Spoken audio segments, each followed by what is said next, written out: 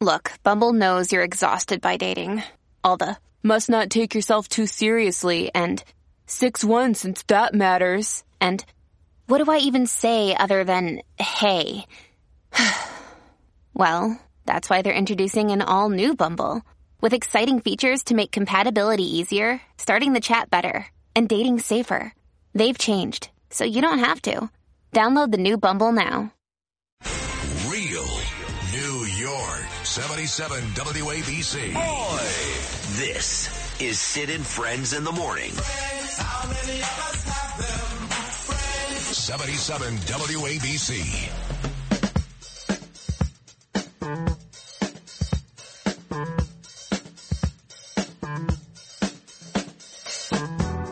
You know, my wife Danielle and my son Gabriel love Boz Skaggs. They love him.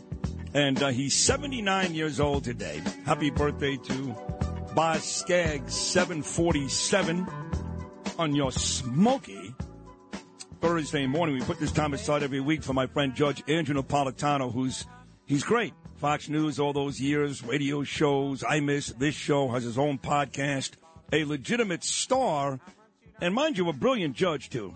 Here he is, my friend Judge Napolitano. Judge Nap, how are you, buddy? Good morning, Sid. Thank you for your very generous introduction. I got to tell you, I can't wait to start watching the Catsimatidis News Network. They won't even have to change the initials. Right, you're right. That's very good. Well done. CNN, Catsimatidis News Network. Judge Napolitano, as Mike Breen would say, from way downtown. I love it. And, you know, it's funny, you sent me this article last night, and it came from CNN, Caitlin Collins and a bunch of others, talking about this inevitable indictment. It's not a matter of if, it's a matter of when. I've known about this for about 5 days now. I know you have too, but he's going to get indicted in this document case. It's going to happen. His lawyers have already met, and they've been worried about this actually for about a week now. So now it's just, like I said, a matter of when, not if. Isn't that right, Judge Knapp? Yes, you're exactly right. The feds are being as aggressive and shrewd as they can. So they're using two grand juries, one as a filter for the other. So the FBI knocks on your door and says, I want to talk to you about Donald Trump. And you say, go take a hike. You can do that, and you probably should. Then they come back and they say, here's a subpoena. You're going to have to testify before a grand jury. The feds don't know what you're going to say to the grand jury because you refuse to submit to their initial FBI interview. This happens all the time. So they bring you before the grand jury in D.C. You may say, Donald Trump's a great guy. I was with him. He didn't steal any documents. He didn't do anything different than any other president did. They don't want to hear that, but their grand jury has already heard it. So that's why they have a second grand jury before which they will only bring people who will say negative things about Donald Trump. One of these grand juries is in D.C. That's the filtering grand jury. The indicting grand jury is in Florida. The other reason they have this grand jury in Florida is because the Constitution says a person has to be tried in the judicial district, the place where the alleged crime took place. So the alleged crime, in the government's mind, took place at Mar-a-Lago. Therefore, he would be indicted by a grand jury in Florida. They are being about as thorough and aggressive as I have ever seen the feds in any case that they have prosecuted in the modern era. They really are. You know, I'm curious about this audio that they claim they have where Trump says, I've got one piece of classified information, and it's a very important piece. I don't remember the exact what was in that piece. Maybe it was Iran, something of that nature, something very serious. Maybe Ukraine. I can tell you what was it. What was it? It was a recommendation by the Joint Chiefs of Staff about invading Iran, right? Which Donald Trump, thanks be to God, rejected. Now, this is national defense information because it includes all kinds of secrets. Trump was doing something that no other president has ever done, and it was out of the goodness of his heart. He sat down at Bedminster with the publishers for Mark Meadows, his last chief of staff. Full disclosure, longtime friend of mine from his days in Congress. He may be a longtime friend of yours, but he turned out to be some backstabbing piece of garbage, Mark Meadows. But I'm sorry, go ahead. I haven't spoken to him in a while, but Good. Trump sat down to talk to Meadows' publishers about an oral history of Meadows' 10 months as chief of staff. In that oral history, which Trump knew was being taped, the publishers taped it. Everybody knew it was being taped. That was the purpose of the conversation, so that it could extract Trump's exact words. He said, by the way, I still have this document with me. And he began to discuss it. And then you hear a little rattling, like paper rattling. I don't know if he actually physically had the document in his hands at the time he was discussing it, or he was referring to having it in Bedminster, New Jersey, or in Mar-a-Lago. Now, that tape is 2 years old. That is January of 21. It just came out 2 weeks ago because the feds leaked it. The feds are the best leakers in the world because they wanted to leak the fact that they have Trump admitting that he had something which he in other forums has denied that he ever had. So if the tape says what they say it says, if the document says what they claim is in it, it's not good news for him. And it could conceivably provoke an indictment in New Jersey as well as D.C. and Florida. Right. So it turns out that his attorneys, I guess, did meet with special counsel Jack Smith a couple of days ago. I know that the Judiciary Committee Chairman Jim Jordan is out there demanding a letter. He wants to see the memo outlining the scope of the Trump probe. Any progress on that, Judge Knapp? No, they'll never give him. They'll never give him that. They will say, Mr. Jordan, you'll see the scope of the probe next week when the indictments come out. They will never reveal that, and the court will never force him to reveal it. I happen to like Jim Jordan a lot.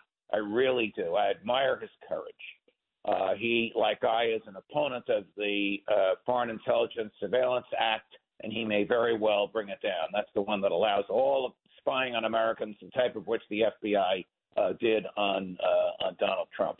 But I don't think he'll prevail on this. The courts will not allow anybody to interfere in or observe a criminal investigation in the midst of the investigation. But I don't blame them for asking for it. You have to try, sure.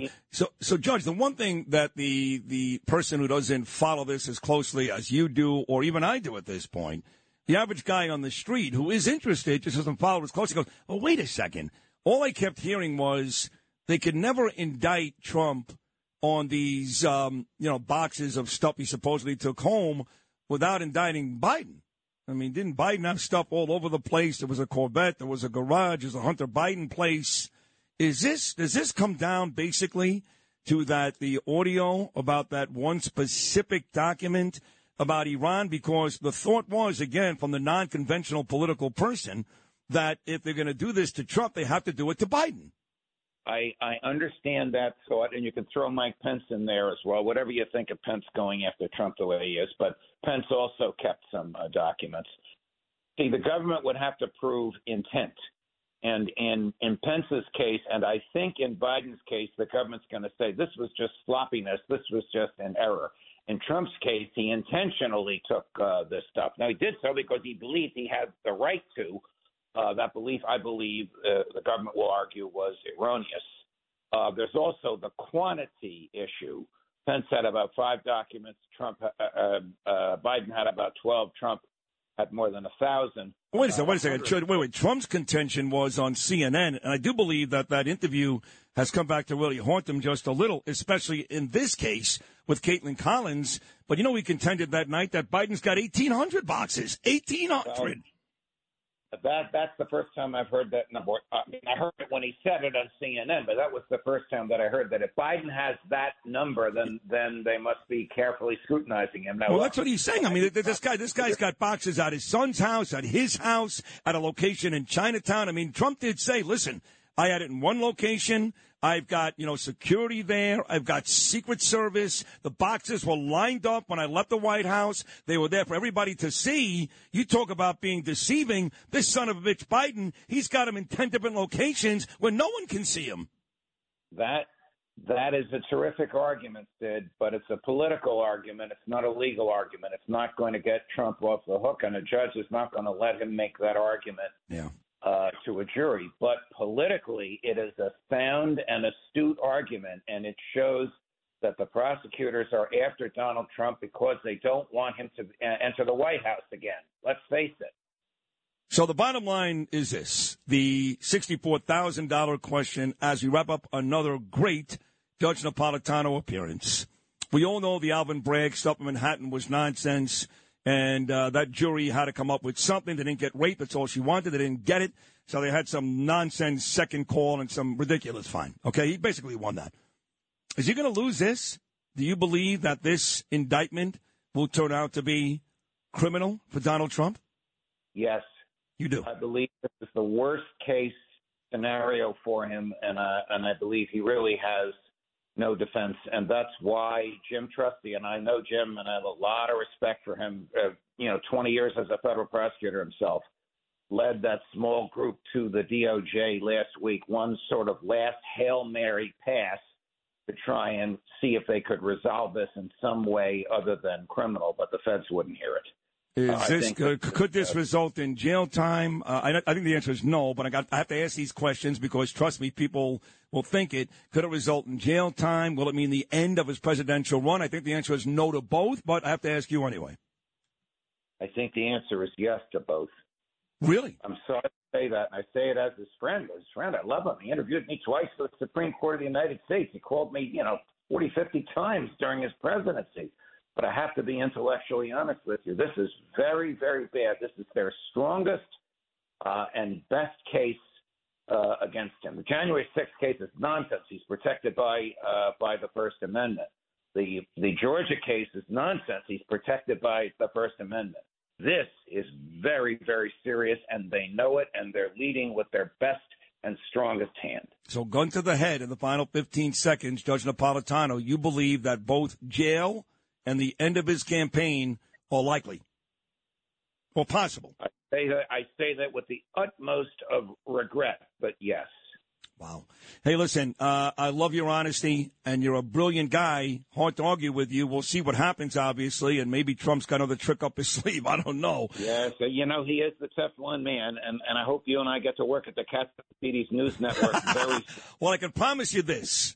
If he does buy CNN, and usually when John says something, at least the John that I've known the last 7 years, I just met him 7 years ago, the John that I know, who took over this company 4 or 5 years ago, when he wants to get something, he gets it, and I'm sure you'll be there 100%, and you'll be great. We love you.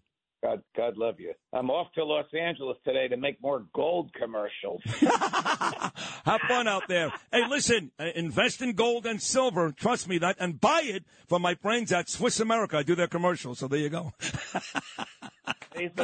God bless you. All right, Judge Knapp, take care. There he is, Judge Andrew Napolitano.